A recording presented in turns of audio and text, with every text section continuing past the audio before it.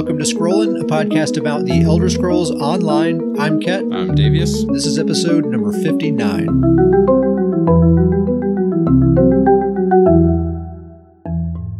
Well, it's really all about the position, you know? Like, that's I think it really all comes back to that. And that's what I was just saying a little while ago about Betsy. Like, for some reason, that specific character is the one that I'm so much better at just playing smart with that character versus other characters.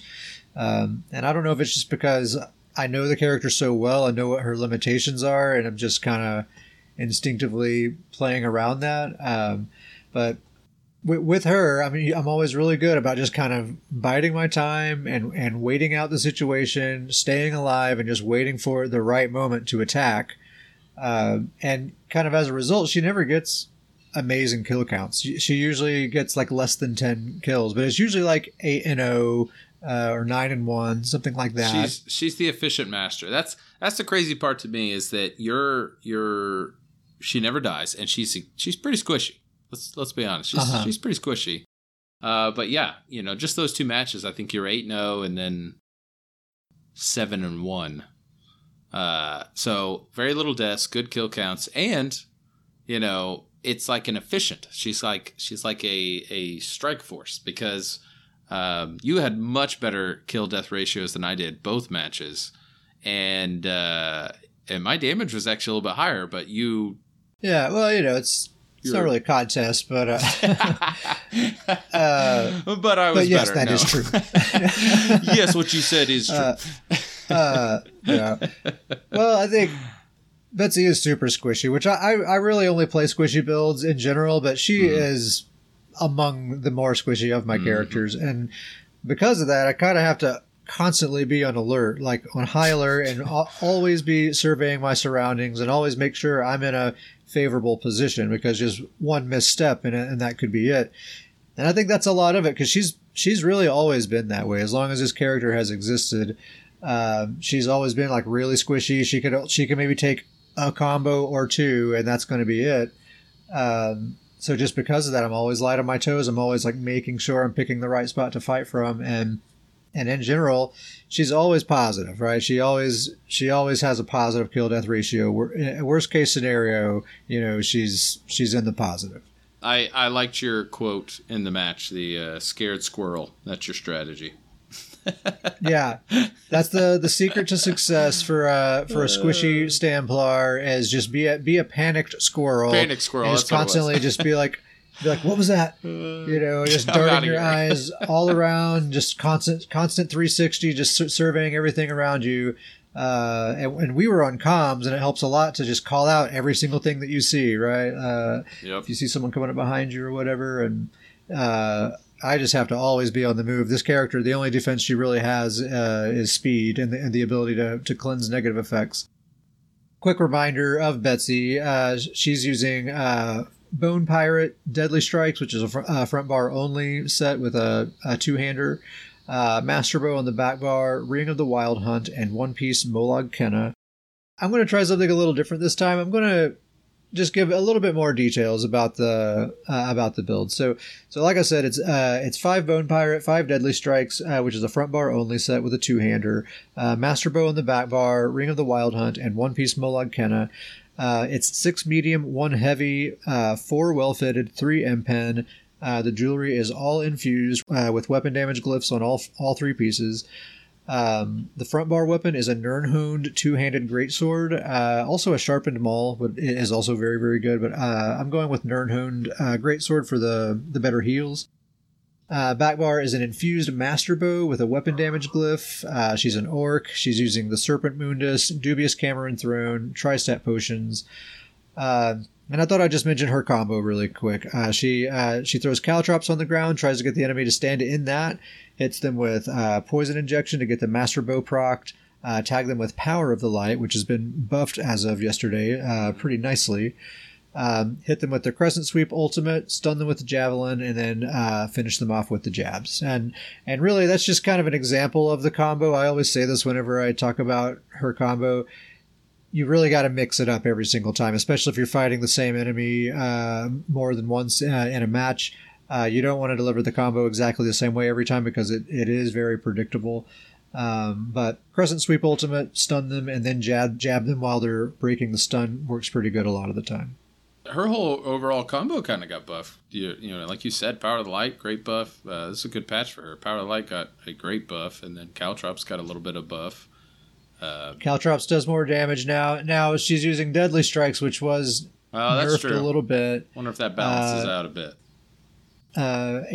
18% instead of 20% to your jabs on that set, but I don't know. It still felt pretty good. It's hard to get a good grasp on how balance feels right now because we've only done a handful of matches, and I really don't feel like I've had any like really sweaty matches quite yet. You know, I did a few earlier today. That really, it was how to put this.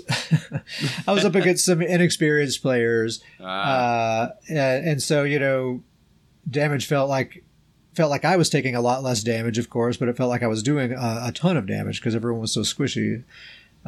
Matches we just did were a little different. We had to fight a little bit, but even those, I don't feel like we're quite as sweaty as what we've seen a lot of the time. So it's hard to get a good read on if things really do feel survivable or not. I guess there was a couple of times, like I did say, I did take one combo and I just barely survived, and I was like, you know, I bet 2 days ago I would have died from that. Yeah, I did have a couple of moments like that. It's interesting. It's very early, you know, a little too early to tell. Probably all the changes haven't quite taken place. You know, people will probably be making changes at least for the first week or two, and then we'll probably start seeing some changes by the weekend for sure. I guess it's going to take a little bit. I was expecting to already be seeing quite a lot of that new Plague Break set, but I don't think I saw it at all in any of the matches I've done so far. Yeah, I didn't see any of it. So... but that's coming. I think people are just still farming that and getting that going.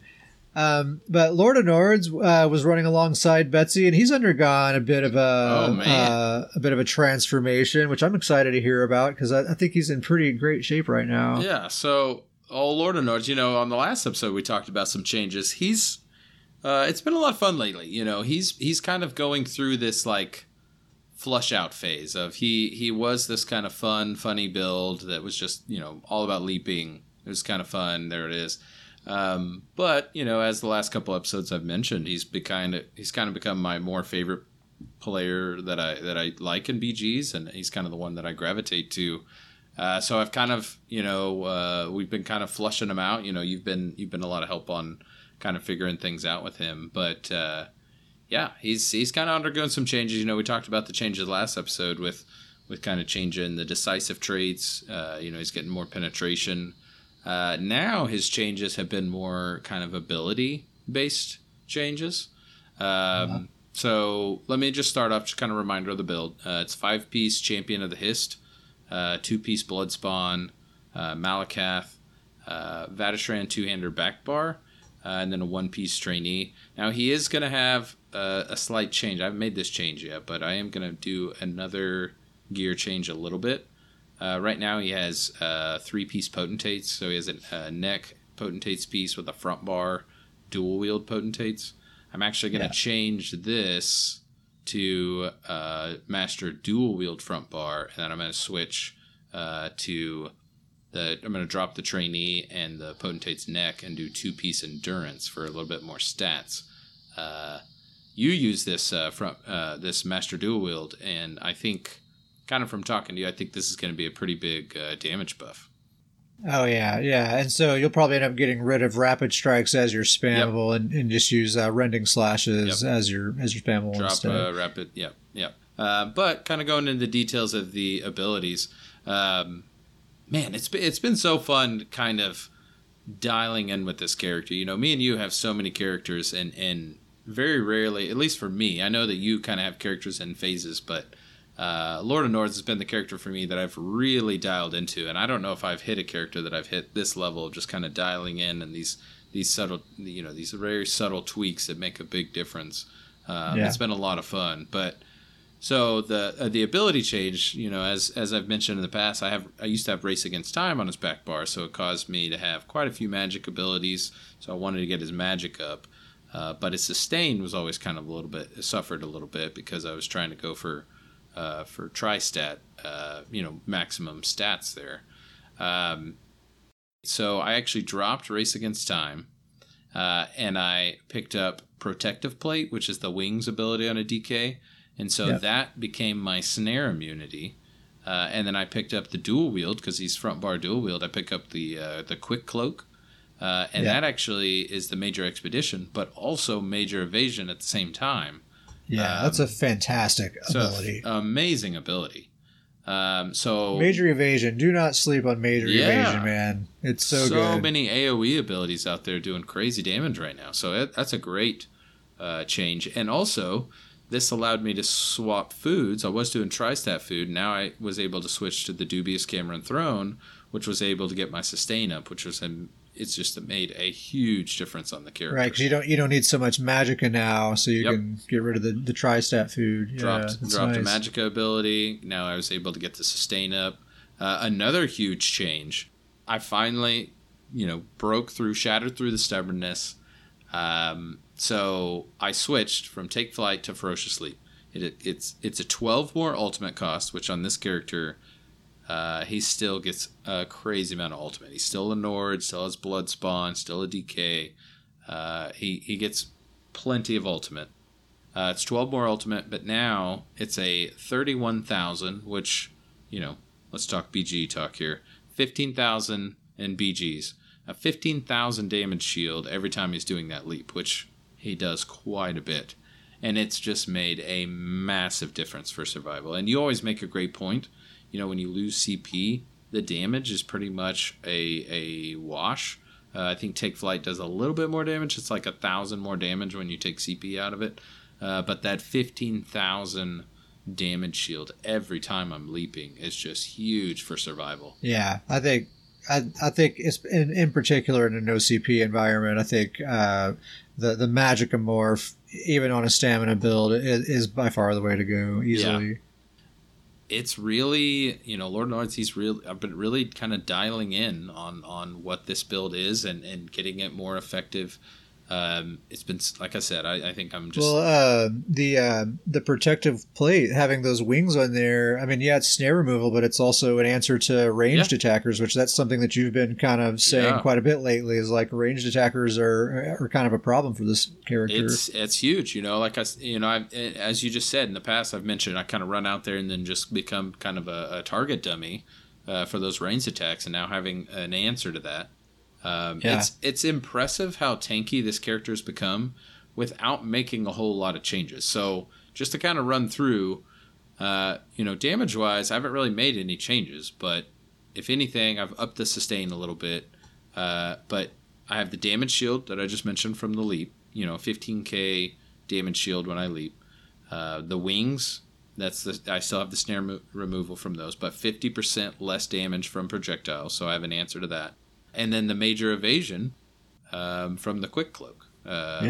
It's like a really nicely rounded setup now, just from making a few minor tweaks.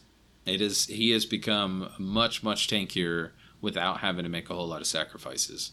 Those wings with the quick cloak combo. I use the same two abilities with my Stam DK, and it's perfect, especially those moments when it's like, man, I need to get to a line of sight point. I'm about to die.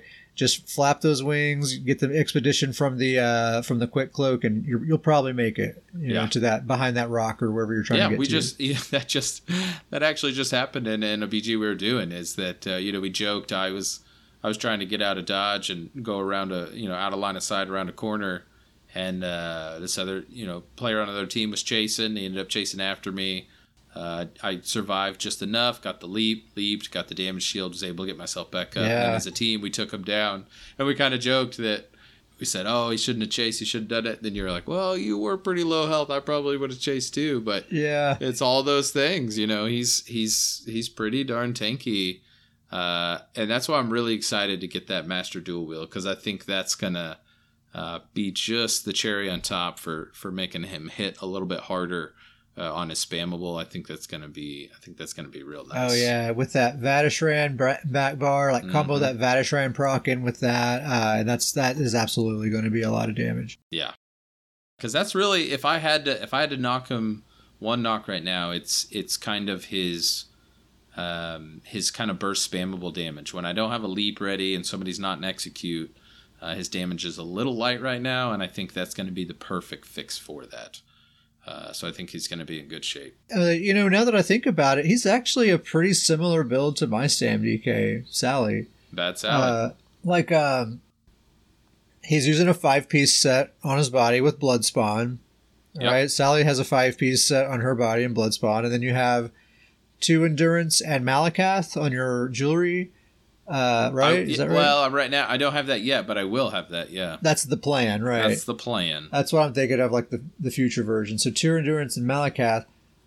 Sally has 2 Trainee and Malakath, so kind of same diff almost. Yeah. And Stats. then Master's Dual Wield on one bar, and then a different Arena 2-hander. We have different Arena 2-handers, but we still each have an Arena 2-hander.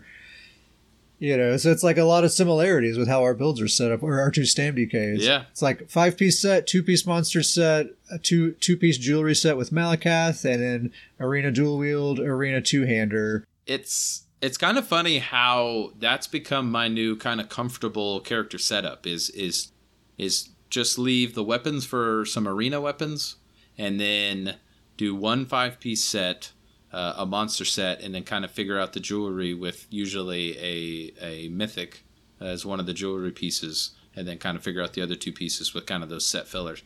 Over the last week or so, I've made some changes, some characters, and I've become real comfortable with that setup. I really like that setup to have. You get your 5-piece and your monster set, so you kind of have 2 set bonuses, and then you get get good stats with those filler pieces. With get that a mythic. One, you got 1 mythic in there to get what you need. It's crazy to think like how far build diversity has come. Yeah, just in the past year or two, like so many new build possibilities, and there's all these cool just filler. All these little filler sets and old filler sets that have been reworked to be like easier to use and stuff in that way. It's like you can kind of come up with almost any combination of setups that you want, and then just whatever's left, just okay, I'll put 2 Endurance in there or Training or whatever. Yeah, I mean it was a year or 2 ago. It was like, all right, what's your 5.5.2 setup? Yeah, 5.5.2 with a back bar arena weapon. Maybe. Yeah, that was the diversity. It's like, well, what are you using on your back bar? What's your front bar only set? Yeah, it's cool, and there's a lot of really wild possibilities. I was gonna wait a little bit to talk about this, but I'm gonna bring it up right now. Just on the topic of weird build possibilities that are super viable and really good. We have a friend that we play with. He's one of our guild mates. Goes by Uncle Sam on PCNA. Mm-hmm. He plays a few characters, but I usually see him playing a Stamina Necromancer. And Davius, back me up here. This dude is an absolute monster. Yeah, he is. He is a fantastic player. Fantastic human being. By all accounts, very friendly, very jovial, really great dude. But just hope he's on your team. That's all seriously. I got to say. And he's one of those players too that he's hard as heck to kill, and he will kill you. Yeah. Oh yeah. And he's also one of those. It's like. It's not over till it's over. Like you might think like, oh, this dude's toast. Let me just execute him real quick. Don't be so sure. True. Another thing I really like about Uncle Sam is that oftentimes he and I both play early in the mornings, like before we go to work and stuff. So I just like the fact that I'll see him in a BG early in the morning, and his name is Uncle Sam, so I'm just like, morning Sam, and it's just like this. Morning Sam. It's the digital version of like the 2 old people meeting at the coffee shop. Yeah, we're just kind of punching in the clock, like it's morning, like the Sam. Daily grind kind of thing. Pretty funny. But I've been talking to him a little bit about his Stamcrow build, and I asked him if I could talk about it on the show, and he said, sure, go ahead. But it's a really unusual build, and I thought it would be fun to talk about just because he's so good at it. I mean, the results speak for themselves. I mean, this dude just always has an excellent kill count every single time. So one set that he's using that it took me a minute to wrap my head around this, but he's using 5 pieces Adept Rider. We have bashed this set in the past, by the way. We've not been kind to it. Yeah, I think most people, I mean, definitely myself included, like if you ask me like, hey Kat, should I use Adept Rider in my PvP build? I would be like, no way, dude. It's what the 5-piece does is it gives you Major Expedition and Major Gallop at all times. Now, Major Gallop is totally irrelevant, right? Because you have that Sure. at all times anyway if you're playing PvP. But the Major Expedition at all times, I think before I talked to Sam about this, I would have said like, well, there's like 100 sources of Major Expedition. You don't want to waste a whole 5-piece set for that, you know? And I think a lot of people would probably say the same thing. But Sam's case is this allows him to have the bar setup that he wants, because otherwise he would only be able to get Major Expedition by taking something off of his bar that he doesn't want to give up.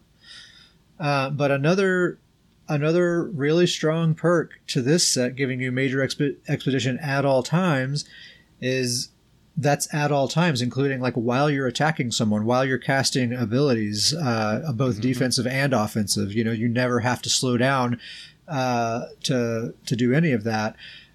Like almost any other source of Major Expedition, you're going to have it for a few seconds and then it's going to wear off. So like usually when you're attacking someone, you don't have it.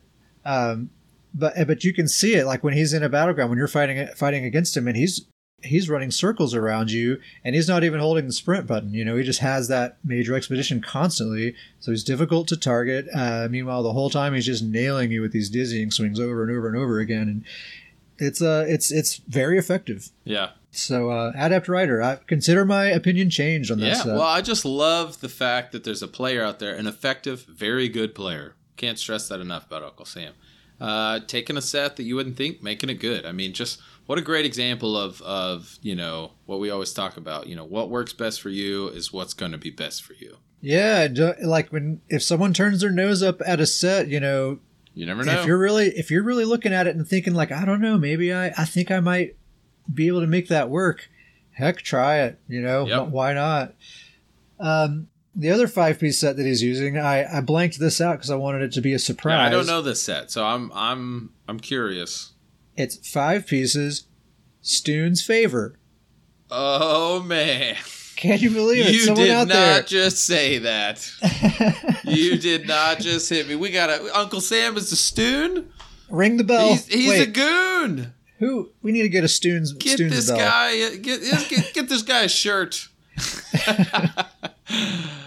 Uncle Sam just made my day. He's making it happen. Not that we're not all wearing that. Oh, every one of my characters, There. 10 pieces Stoons, of 10 course. piece dudes.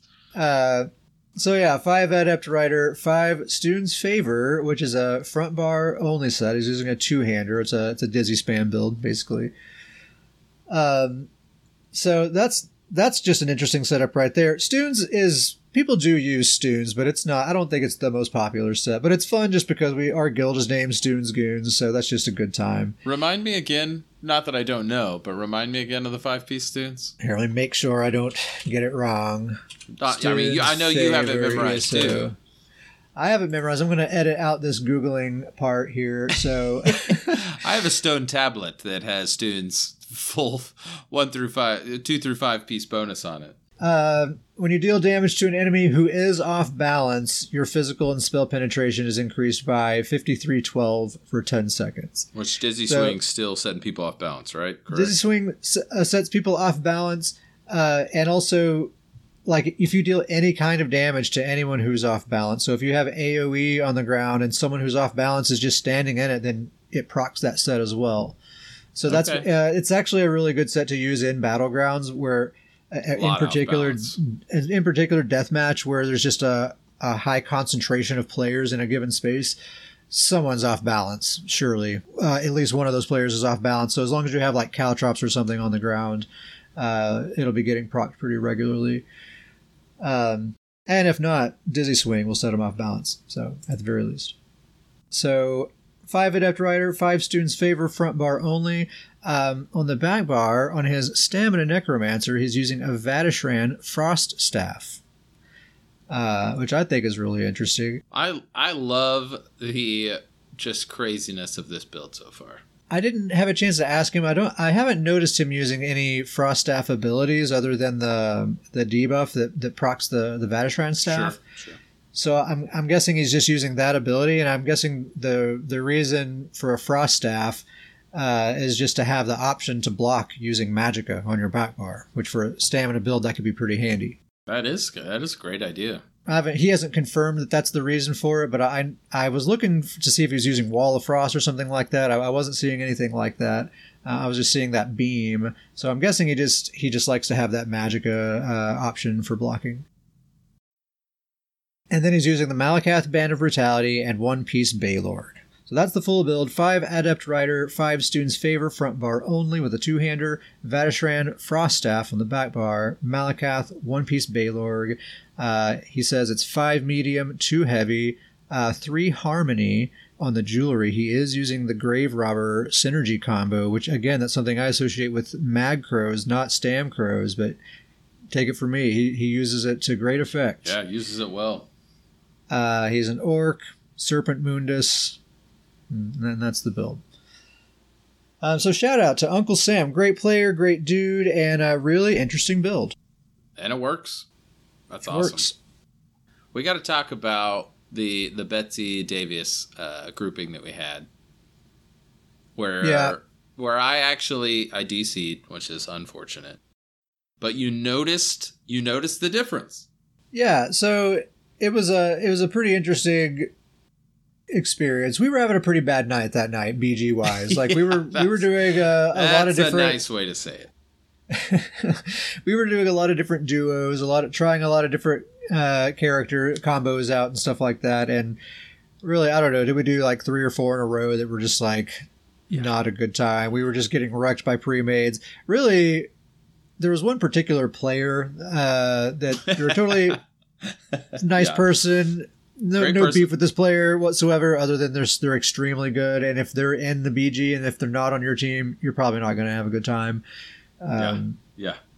Well, if they're not on your team. Yeah, if they're not on your team. You're having a great time if they're on your team. Oh, yeah. Absolutely. So he was just in every match and never on our team. And so we're just like, try to avoid him as much as you can, please. But anyway, we were like, all right, enough's enough. Let's have a good match. Let's go to our old standbys. Davius, you go get on your main, which is also named Davius, which is your Magplar healer.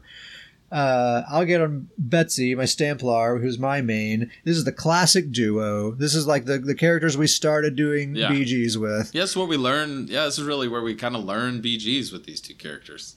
Surely it'll be a good time. So we log in with these characters. We get into an actual death match. And it was going great. And we were having an awesome time. We were super winning. Davius gets booted to the login screen for whatever reason, which that's been happening a lot. I know. I gotta figure this out. If email Scrolling Podcast if you guys know the fix to. For some reason, I just get booted to the login screen. It just says an error message has occurred, and that's all it says. Anyway, but yeah, as soon as that happened, though, I did notice, like, since it was mid BG, because your healer gives like a bunch of damage buffs, right? It gives you like 700 something extra damage or something like that. It's about a 600. Let's see, 3, and then it's around 600 weapon and spell damage to the group. About to be a little bit more, I know, but whenever you make some changes down the road, but anyway, I could tell a difference because whenever you DC, not only that I no longer have a healer, so I had to play a lot more defensively, but then when I did get a hold of someone, I was missing a lot of damage. Maybe the best DC I've ever had because, it's such a unique build. And I know that the numbers are there, but this is the first time that I've actually been validated that there's a difference when he's there compared to when he's not there. So maybe, I don't like DCing, but that one might be okay going forward. The one time DCing was a good thing. Oh yeah, Betsy still feels great, and that build has been the Bone Pirate Deadly Strikes Master Bow Wild Hunt build. That's been locked in for, gosh, I think almost 2 years now. I want to say Betsy's the untouchable. She's untouchable. I don't see it changing because I don't. It's like there's things I could do to give her more damage, but it was like I would be taking away from like the essence that is Betsy. Like her whole thing is, I think that Bone Pirate set is just indispensable for her play style and the way, kind of what I was saying, how I can just kind of hang out, bide my time, make sure I'm in a good position. I always have the resources I need to make sure that I'm in the right spot and all that stuff because of Bone Pirate. I don't think I'd be able to do it otherwise. And if I was trying to stay on the move that much and trying to be that agile and hyper aware all the time with 2 straight damage sets, it'd be difficult. It'd be pretty difficult. Speaking of Templars, I got to talk about my other Magplar here. Okay. I gotta dive in this too a little bit. This is I haven't heard from this dude in quite a while. This is gonna be an open discussion. So, Bard of Sovngarde. He's a Nord. This is my other Magplar that I created so that I could have a Magplar that does deal damage. Right. The current setup on him is 5-piece Clever Alchemist, 5-piece War Maiden, Wild Hunt, 1-piece Swarm Mother, 1-piece Trainee, and then I do the back bar Maelstrom Resto. And this is the build where I went full into the Clever Alchemist. So I did infused jewelry across the board with the potion reduction glyphs on all of them so that I could pretty much have Clever Alchemist up at all times. And the whole point of this was that with War Maiden, it was supposed to be a lot of damage, and this was going to be, supposed to make this build hit hard. I played it quite a bit, and I just never felt like it wasn't not hitting hard, but I just never felt like it was this overpowering build that I was expecting it to be, where it just would hit people crazy hard. And it's a little squishy because of how much I'm putting into that. And I really kind of just took the build and started looking at it, and with how much I'm investing into this potion reduction, I've got 3 infused jewelry glyphs with potion reduction in all 3. So I'm not getting any stats from that jewelry, and I'm not getting any weapon damage or sustain from that jewelry. And it's the perfect example of I'm going so much into that I'm losing elsewhere. And so by having that Clever Alchemist up all the time, that while that seems like a major buff, it's actually not that much extra damage because I'm sacrificing so much to get there. Like when you subtract like the glyphs that you could be using and all that stuff. Yeah. Yeah, so Clever Alchemist, I think it's 600 plus weapon damage, but 3-pieced infused jewelry is also 600 plus weapon damage. So it's really just a trade out there. It's not even like I'm getting anything extra if I was changing those out. And so when I kind of came to that realization of, it looks like it's a lot because of the buffs I'm getting. It's not actually that much because how much I'm sacrificing. It would only be worth it, I think, if you weren't using those jewelry trades. Like if you did 3 infused with damage glyphs and Clever Alchemist, and you just wait for those windows of time when it's active to really go hard on offense. I think that's the way to play Clever Alchemist, is that you wait for those windows. That's not really my style, but I think that's the best way to play Clever Alchemist, is that you choose your windows and you go all in on those windows. I'm much more of I don't want to wait for windows, and so I'm kind of doing an overhaul on the build, kind of changing it out to be much more kind of efficient across the board. So the new idea for the build, I just have this on paper. I haven't put it together yet, so there's some wildness to this. The old Davius uniqueness. Just prepare yourself. Oh boy. First of all, this one's going to take you a minute, I think, to swallow. So just, I'll just throw it out there. We'll allow a moment. No jabs. No jabs. No jabs on this Magplar of my new potential setup here. I've had a no jabs Magplar setup before. They're out there. I'm not super skeptical. They're out there. Okay. So the new setup is still 5-piece War Maiden. You're going to like this one. 2-piece Chudan. Ooh, but then you're not using the rune? No, I'm not using the rune.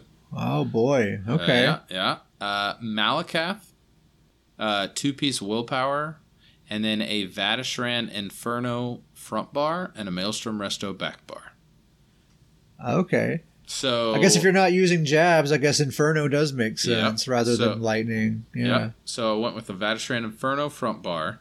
The spammable is the Dark Flare spammable, which is the it does have a cast time, which is it's essentially a magicka version of like a dizzying swing. It's the 0.6 second cast time. Okay. But the Dark Flare spammable has a 12k tooltip, which is pretty darn good, and it also gives the empower for 3 seconds, which is nice. Okay. It also gives major defile to the target and nearby enemies. So pretty good tooltip, pretty good debuffs. What's the cast time on that? 0.6 seconds. So it's essentially a magicka version of dizzying swing. But it's long range though, isn't it? Isn't it like a fully long range thing? Yes. It's a long range attack, so that's kind of nice. That makes it easier to hit with. So what's your combo? You got Power of the Light, or what's your full here's attack? the other thing. Radiant Oppression is my execute. Okay. Also a 12k tooltip, but anybody, the Radiant Oppression is that beam that Templar have. So a 500% increase in damage if they're in execute range. Are you using entropy or whatever, or that dot that gives you your damage buff? Yes. So the Mage's Guild ability. Yep.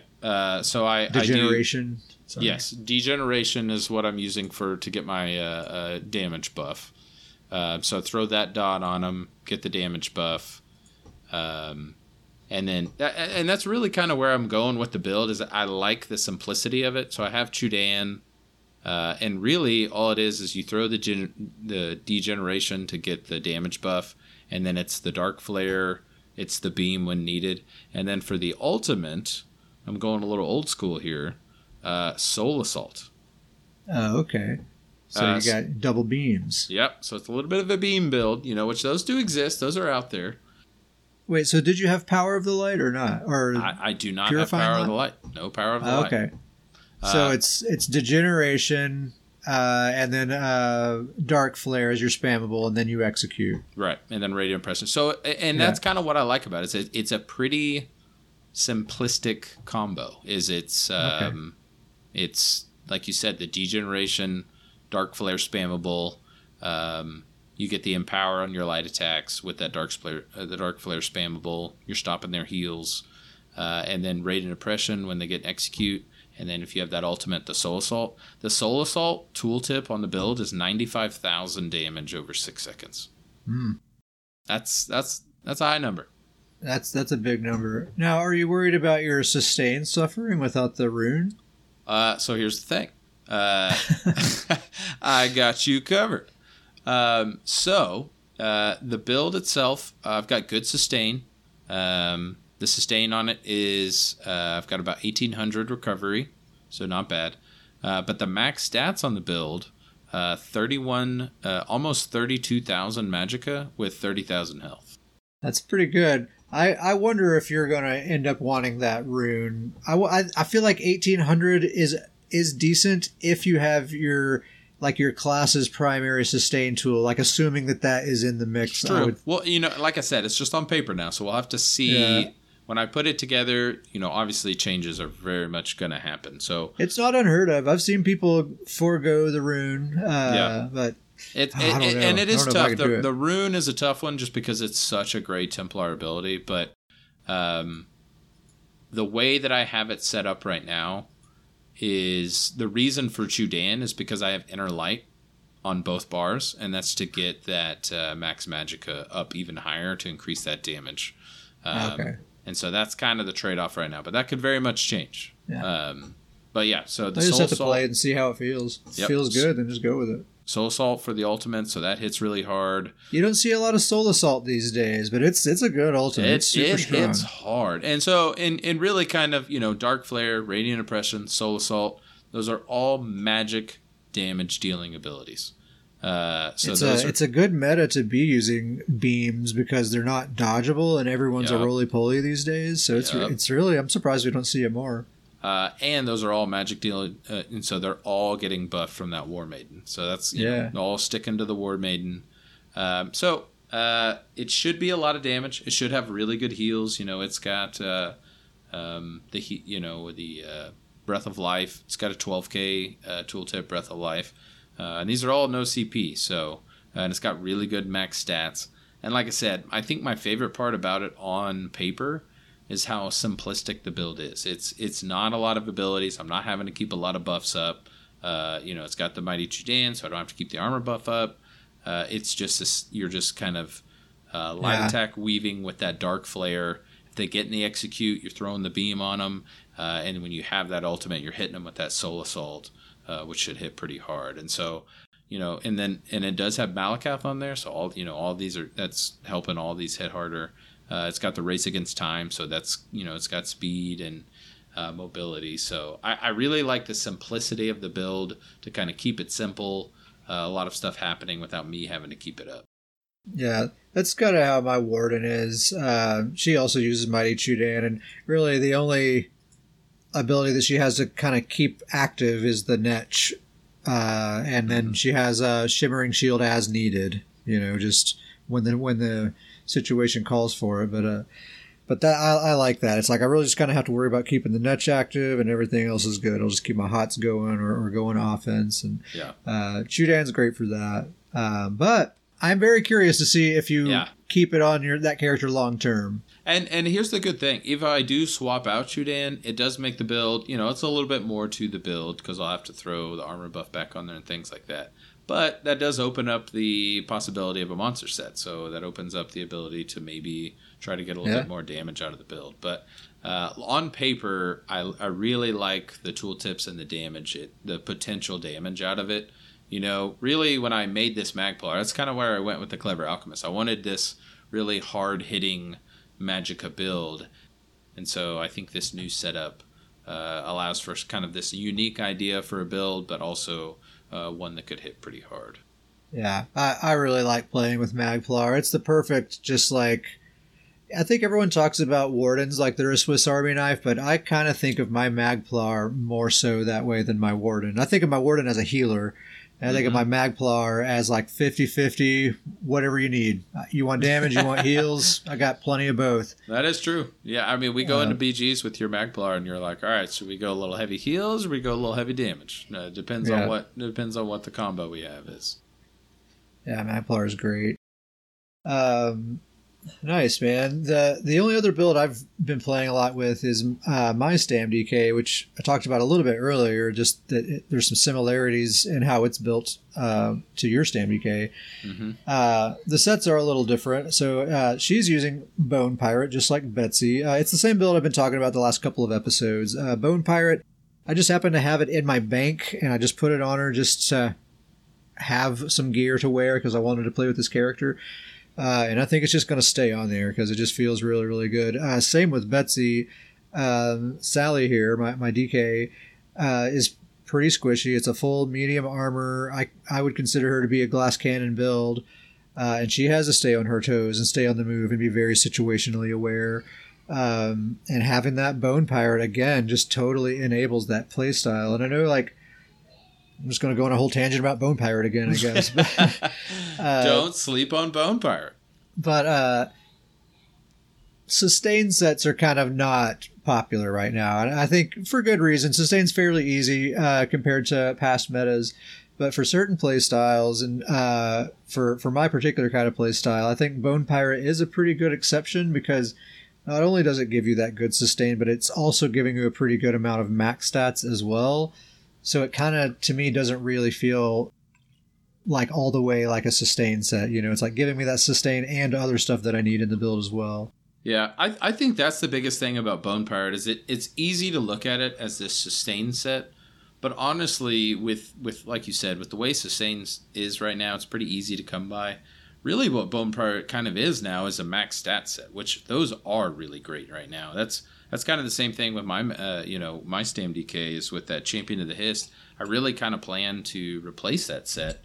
But when I really kind of started looking at it and talking about dialing in the set, that secret, I always looked at that set as the heroism, the minor heroism at all times. But when I looked at kind of the subtle 5-piece of it giving so much max stats, that ended up being the more important part. I think the Bone Pirates kind of become that same thing, is that the sustain is just kind of a nice little extra, but it's also giving really nice max stats as well. Yeah, it's like any other like investment into sustain, you're giving up other stats. Bone Pirate's just kind of like the one exception that kind of lets you have everything.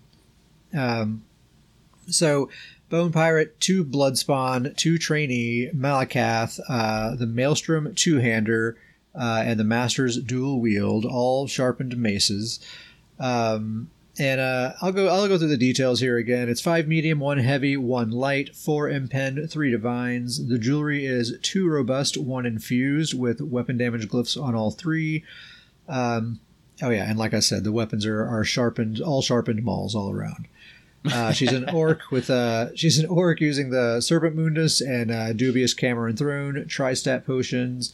Her combo is really simple. She just charges in with Stampede, which activates the Maelstrom Arena two-hander. Then she fossilizes them, weapon swap, and hit them with Rending Slashes, which activates the Master's Dual Wield.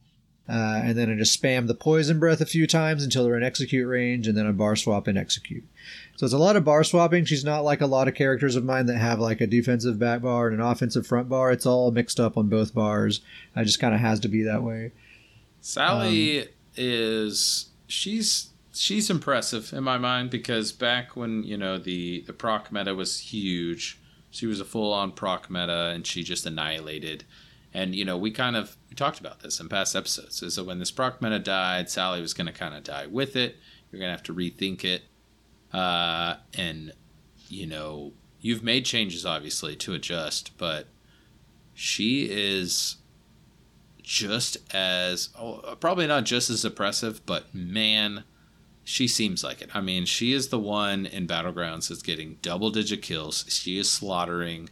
You hit these grooves, like you'll just be in the middle of a battleground and just Sally goes on this tangent and it's just like kill. I mean, dude, when she gets on a streak, oh man, gosh, she's just. I mean, it is.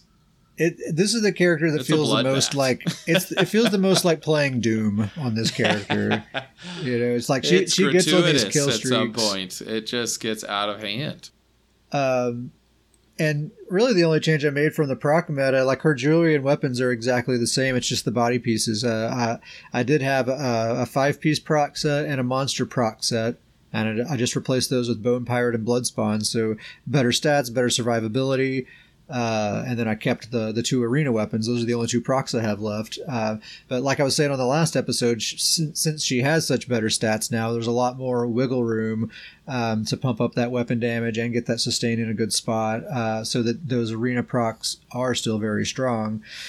I love the fact that she has no range whatsoever. It's just a two-hander and dual wield. She has to get up close and personal to do anything whatsoever. It very much fits kind of my idea of her personality. She wouldn't be caught dead with a bow in her hand. Get that out of here. No. I think my favorite example of Sally recently is, we were doing some Battlegrounds and I was on Lord of Nords, my StimDK, and I think you were on a healer. We did some matches, and we had been playing quite a bit. We'd been playing quite a bit that week, and I was saying, man, my StimDK feels great. And I had a couple matches where I was like, like 12-2 and 10-1. And I got one maybe where it's 14-3, and I was like, man, I'm feeling great.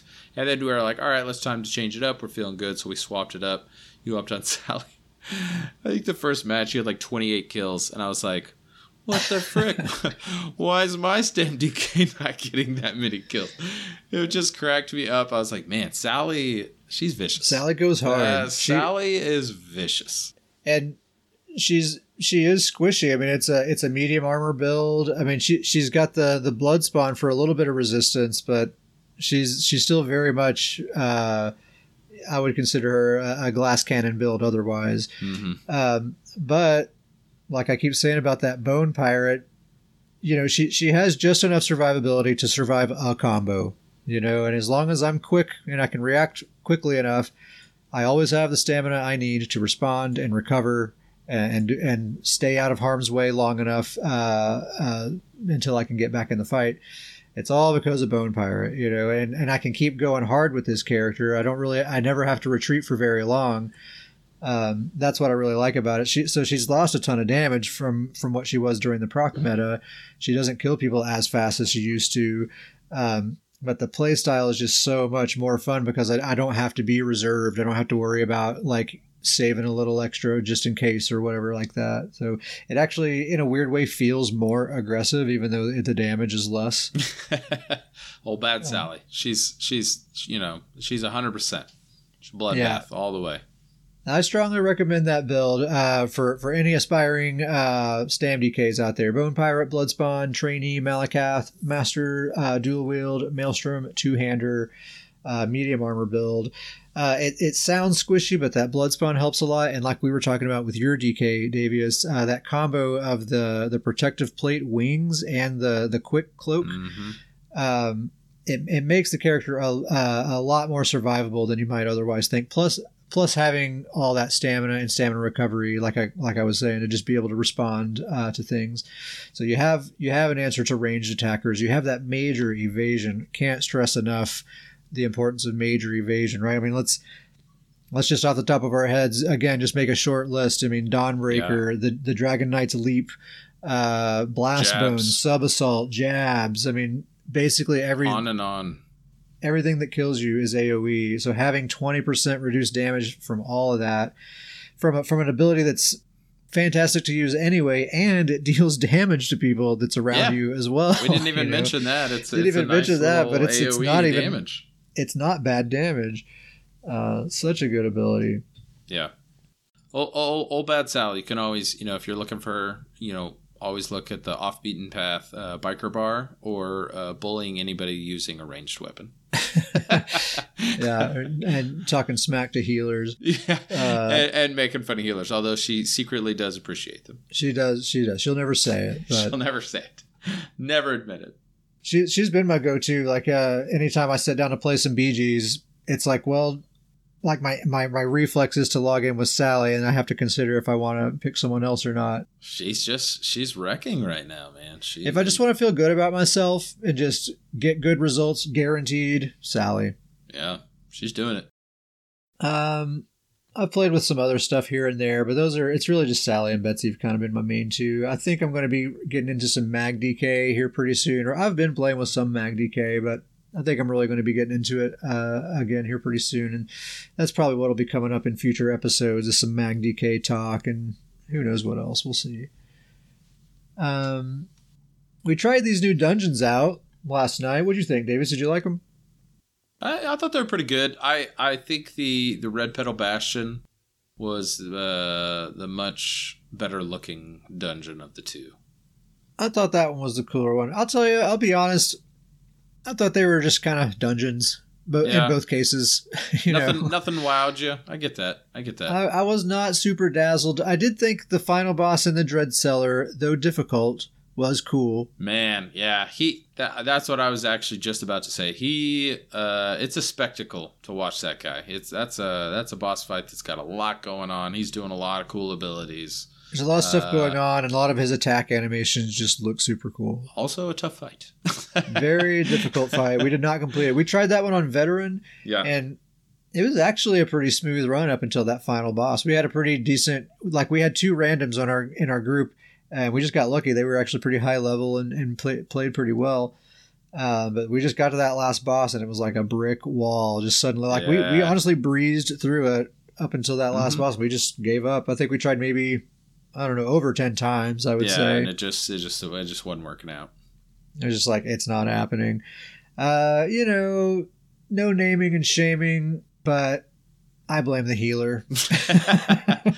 We did have a healer. We talked about this. I think, just simply put, I think that me as the tank and you as the one of the major DPS, I think we were having to heal each other. We were having to heal ourselves a little too much, where a lot of our focus was on healing ourselves, keeping ourselves alive.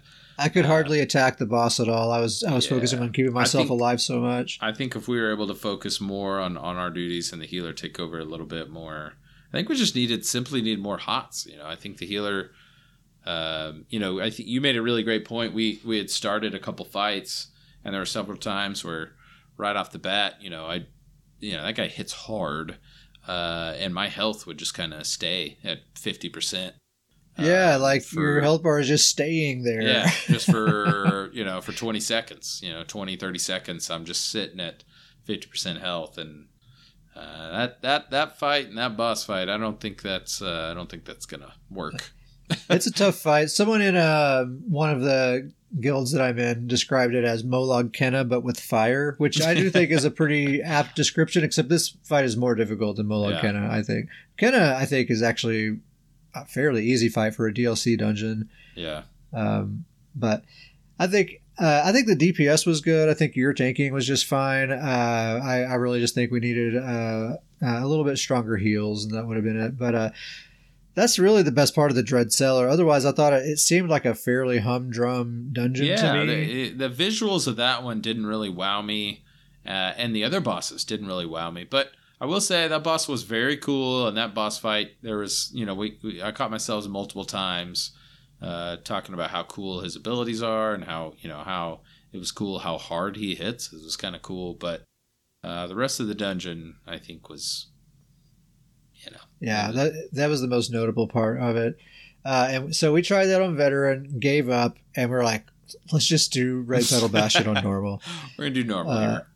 Let's just cruise through this one. And I agree with you. This one does look cooler. There's like outdoor areas. You kind of go in and out of different like indoor, outdoor areas. But yeah, it does. It's the better looking dungeon. Although I don't know if any of those bosses really stand out in my memory. I'll be honest. I can't remember the final boss fight from. Like I said, in both cases, I feel like they're just kind of dungeons. Yeah.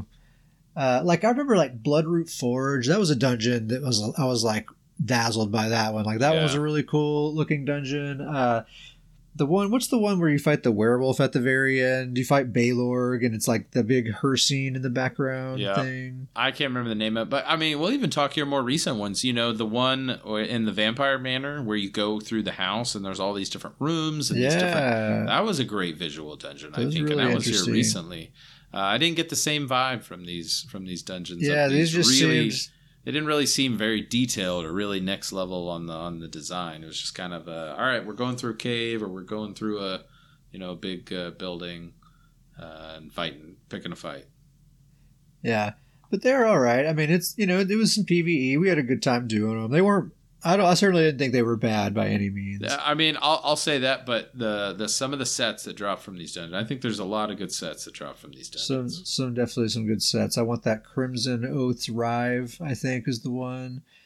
I'm surprised also in BGs. I haven't seen any of the what is it? The one that makes the sweet loaf. Oh yeah, the chef. What is it? What's the name of that one? Grizzly Gourmet. Grizzly Gourmet. Oh, it's named after Grizzly Khan. How could I forget the set? You haven't really seen any of the new sets yet, I don't think. I saw that one like Vortex one that sucks you into the middle. Okay. I saw that one time. It was like kind of a low MMR player wearing it, so it wasn't used very effectively. But haven't seen Plague Break at all, which that's the one that I think is coming soon. Yeah, I mean, a lot of the times the DLC dungeons are really cool and creative and interesting. These they weren't unenjoyable, but they, like I said, they just kind of seemed run of the mill to me. Yeah, I would agree with that. Yeah, I mean, just average, not bad, not good. And that's the review for the Waking Flame content. I think mostly what we're excited about with this DLC is just some of the items and sets and stuff that are going to be available and some of the balance changes and feeling that. I would be willing to bet by this weekend we're going to see a lot of these sets in Battlegrounds. Yeah. So we talk about Battlegrounds quite a bit around here. It's kind of our thing. And I think we're qualified to talk about what I call the unwritten rules of BGs. All right, these are the things. Very important. Very important. They don't teach you this in the tutorial. All right. This is just stuff you pick up over time. If you want to have proper BG etiquette, and you don't want people to think you're a total noob, you got to do these things. It's important. It's important stuff. So here we go. Number 1. This one's very important. If an enemy kills you, you must immediately look at the scoreboard and compare your kill counts and see who's doing better. Yes. Absolutely. That is imperative. All right, you have to do that as soon as you die. Every death. You have to look. You have to pull up F5 if you're on PC. F5 to pull up the scoreboard. Okay, who killed me? How many kills do they have? How many deaths? How many kills and deaths do I have? Yeah. Oh, here's the thing. I was thinking about this. Either whatever you find on that scoreboard is going to make you feel better. Okay, like if you look and say like, oh, they have a lot more kills than me. They're a pretty good player. I guess I don't feel so bad about getting killed by them. Or, oh, I have twice as many kills as them. They're a noob. I don't, even though I died, I'm still doing better than them. I see. I haven't. I'm a little different on this. I pull it up, and it's if it's one of those matches where there's just phenomenal players, it's going poorly. I have to pull it up to see, okay, am I embarrassing myself in this match? Like at the end of this match, is it going to be embarrassing? Or there's those other matches, there where is you're that just, sometimes. You're just on a roll where you pull it up and you're just like, I'm the master. Look at this score. Right. Everybody in this match will now know my name after this match. Now, you got to check that. Yeah, I got to check that every time too. This is an important part of that too. So when you're comparing your kill counts to whoever killed you, I always subtract the deaths. All right. Yes. If they have 10 kills, 8 deaths, then in my mind they have 2 kills. Yep. So I might have like 7 kills and 3 deaths, but in my mind I have more kills than they do, right? Because when you subtract the deaths, nothing is worse than those players that have the double-digit kill counts, but also the double-digit deaths. When they're like 12 and 12, it drives me nuts. Yeah, because they negate each other. You're like you're giving kills away. There's nothing in that. It's you're killing a lot of people, but you're just dying in a crazy amount of times too. Yeah, and like giving points and kills to the other teams. Mm-hmm. So yeah, not dying is just as important as getting kills. Maybe even more important. Yeah. Anyway, so that's rule number 1. Number 2, if the same enemy kills you more than once, they are your sworn nemesis for the rest of the match. Only go after that player, nobody else. Absolutely. Listen, these are the unwritten rules of BGs, all right? You don't want to be a noob, do you? You got to learn this stuff. Start taking notes. Take notes. Yep, the SpongeBob meme with the pencil and pad. Yep. They immediately become the focus if they kill you more than once. That's the thing. Now, here's another note that's important. If they kill you like 3 times without you getting a kill, immediate demoralization and you quit the match. Yeah. It's the match. You're done at that point. You can't come back from that. You can't come back from that.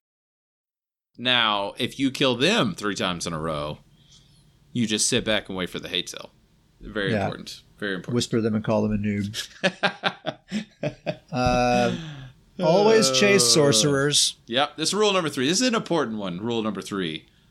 They must be punished. Always run down the sorks. Will you catch them? Absolutely not. But always... You're not going to catch them, but you might. But you might. But you might. And that 1 in 10 times that you do catch them, boy, is that a glorious moment. Well... Now, you have to be sure, if you want to do it right, you have to be sure to expend your entire stamina bar in pursuit of the sorcerer so that as soon as you catch them, they streak through you and you can't break free and then they just kill you. That's the way you do it. Always chase down the streaker. They must be punished for using streak. Run down that streaker. That's the one. They're not going to get away with it. So you just got to do it. Chase sorks. Always focus werewolves. Oh, man, yeah. If there's a werewolf, doesn't matter how tanky they are, they're probably extremely tanky. Just only attack the werewolf until they're dead. And if they never die, you're just not going to get a kill that match, I guess. Yeah. They're big, usually annoying, but this is the equivalent of when someone is a werewolf in a BG, that's the equivalent of them doing a aggro. They're pulling aggro, all right? Yeah, they're taunting you. They're doing a taunt on you in Battlegrounds. You just have to go. You have to go and focus that character. You must focus the werewolves. It's just how it is. Don't ask me why. It just has to happen. You just can't avoid it. There's nothing you can do. Nothing you can do. You just got to focus the werewolf. What, are you going to not focus the werewolf? Get out of here. Next rule, I don't know what number we're on. But, hold on, let's see. We can count this. 1, 2, 3, 4, 5. Rule 5. We've got these in memory, by the way. Don't you worry. I didn't number them on the outline. It's just bullet points. We know these by memory. Like for like specs must duel at some point in the BG. Right? So if you're a Stamplar, if there's an enemy Stamplar on the map somewhere, the two of you have to get a 1v1 going at some point and just settle it once and for all. We like to call that a good old-fashioned jab off. If it's Templars, you get yourself a good old-fashioned jab off. Just a good old-fashioned jab off. That's not being bleeped out, and just a jab off. All right, just. Or if it's two mag DKs or whatever, just like for like specs, the two of you got to get a 1v1. You just got to settle it. Which one's better? Sure. It's just got to be done. Hey, a DK leap off also great. Sure. Rule number 6: my team sucks. Yep. Your team sucks. My team sucks. Yep. Any shortcomings that I might experience just because my team didn't support me enough, or they just were dying too much, or it's their fault somehow. Here's the thing. If you lose in a BG, your team sucks. We all know it. Everybody knows the reason. It. That's what happened. Very important, most important part, you have to state as much in guild chat afterwards. Oh, yeah. If you're in a battlegrounds focused guild like we are, and as soon as the match is over, you have to jump in guild chat and be like, "Man, my team sure was bad, right, guys?" Our team was bad. And they have to agree, too. They have to acknowledge, like, yeah, you got the short end of the stick there. And in no way is anyone allowed to surmise that perhaps it was your own shortcomings in any way. No way. No. No way. No. That doesn't happen. In fact, there are no good or bad players. This is the next rule. There are only tryhards.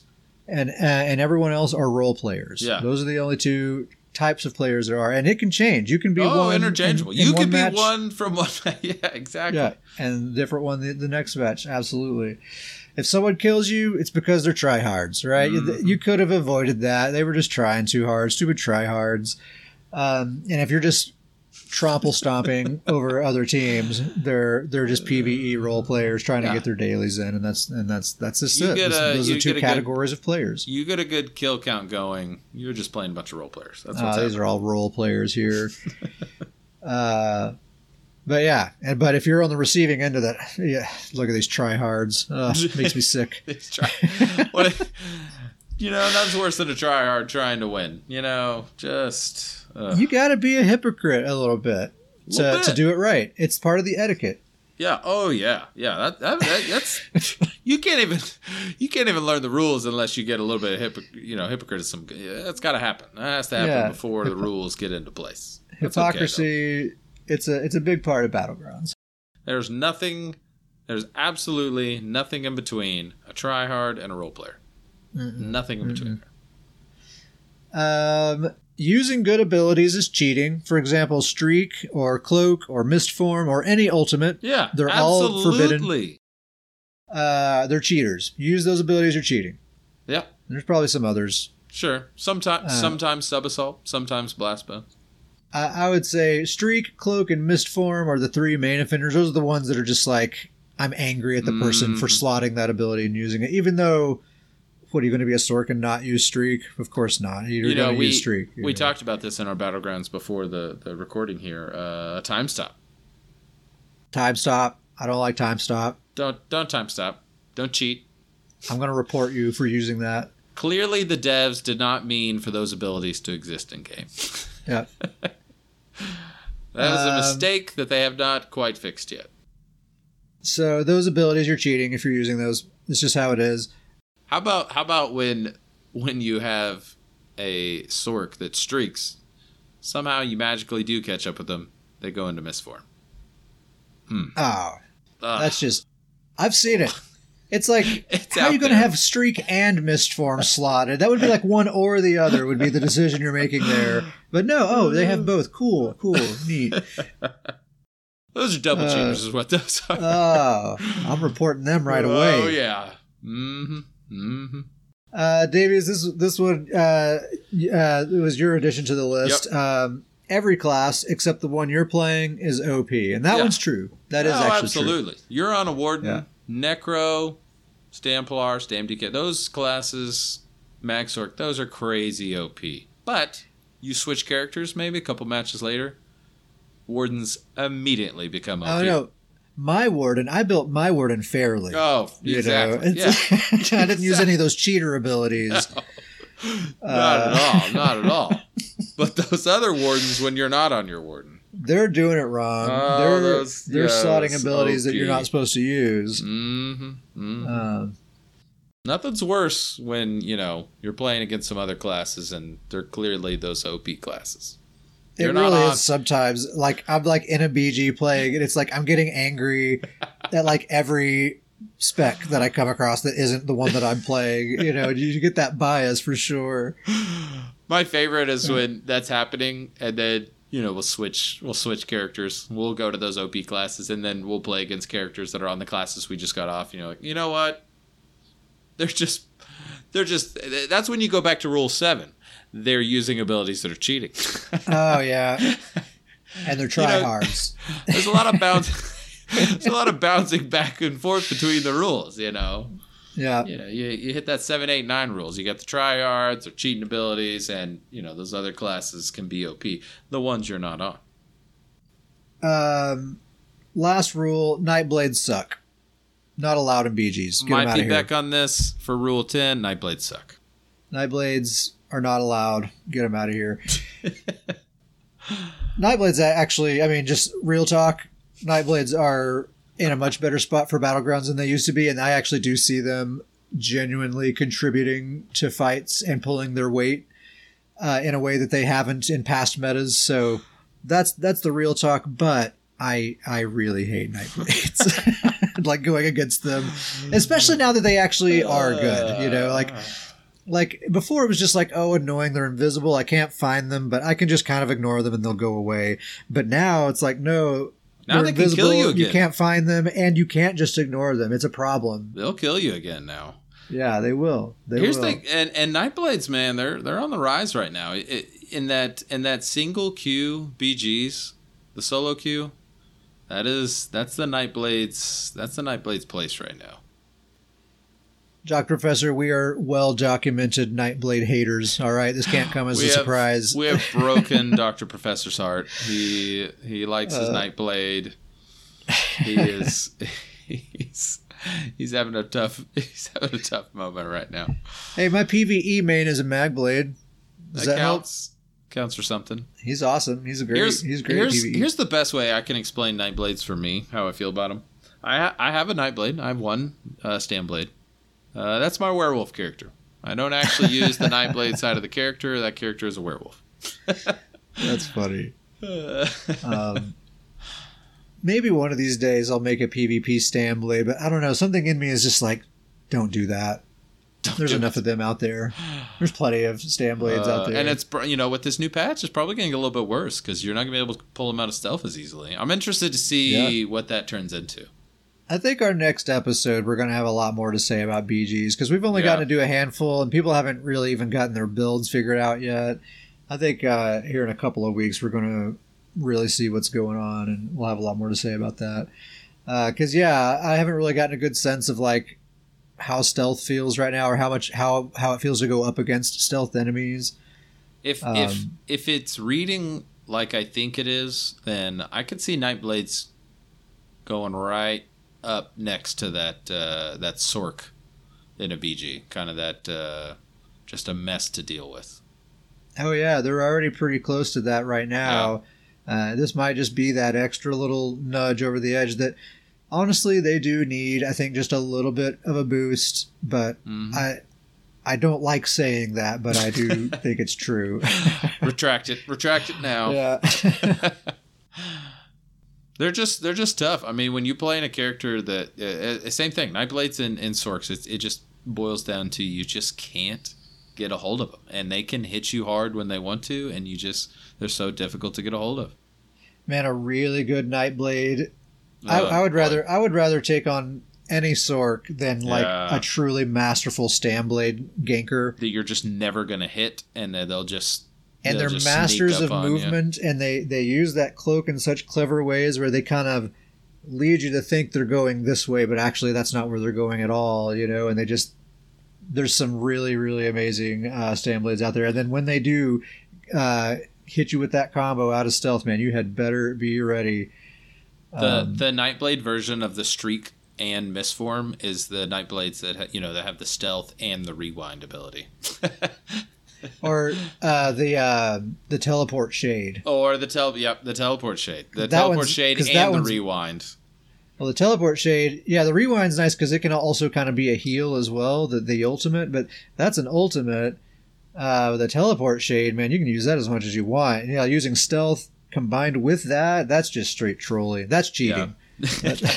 Back to Rule 7. I don't know if you'll remember this, but we were in the sewers one time, in Imperial City sewers, and we were fighting a Nightblade that was just a masterful of the rewind, and then the Nightshade, that had the shade ability. And I think at one point it got to like 15 players trying to take this player out, and just slipping right through all of our fingers. Yeah. I think at one point me and you we just stood there and just kind of pulled our hands off the keyboard and just said, wow, we're not going to get this guy. It's not going to happen. They can be so slippery. And I've even seen Nightblades that like don't use cloak, but they do use the teleport shade. Like that's their preferred escape tool. And honestly, it's kind of superior in a lot of ways. It actually gets you out of the situation. Yeah. Like you're not there anymore. So anyway, Nightblades suck. Nightblades suck.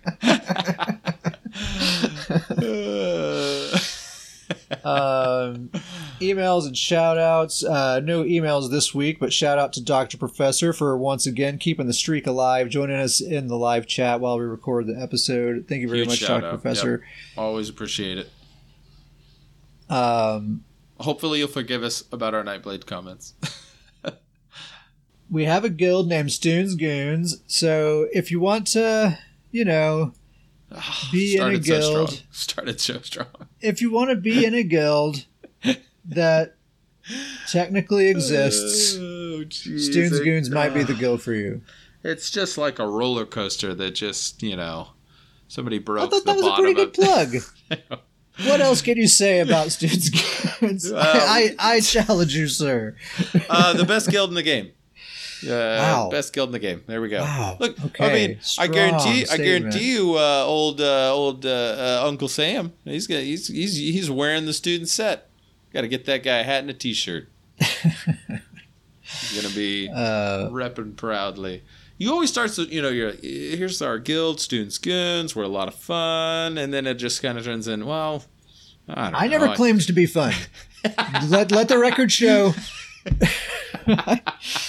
I did not say that. I said nothing about fun. I just said that we were a guild in the game. I said that we were technically a guild that exists. Okay. It always starts out so positive, and then you always talk yourself into this. I don't know. We're there. That's why I thought I would just. That's why I thought I would just start right off the bat this time. Just get straight to it. Like, hey guys, it's a guild. It exists. If you want to join it, do it. The end. Somehow we start off as this like exciting new thing, and by the end of your plug, we're a door-to-door salesman. No, it's not. I don't think of it like that because we're not really trying to sell it. We're even better. We're a terrible door-to-door salesman. It's just like a friendly reminder. You want to slam your door on us? Sure, go ahead, slam it. Listen, we got the name Stoons Goons. What are we gonna not have the guild? It's like such a great name. We're in this now. That's. Anyone listening wants to volunteer to be the guild manager or whatever you call it and like schedule events and like make it a real thing. Hit me up, scrolledpodcast@gmail.com. You're hired. Your Students Goons plug at this point is, well, we already made the guild. It's too good of a name to delete the guild. That's your plug. Well, we've already started this thing. That's, what else are we going to do? I just need someone to steer the ship and to like just be like, yeah, there's an event, and then they just do it, So scrolledpodcast@gmail.com if that sounds like fun to you. Oh, man. Or if you'd like to email us about anything else, suggestions for the show, questions you'd like to hear us talk about on the show, if you want to tell us a joke or just say hello, anything at all, scrollinpodcast@gmail.com. I think that's all we have to say. Anything else, Davius? That's a cast. All right, we're going to call it right there. Thank you very much for listening. We'll see you next time.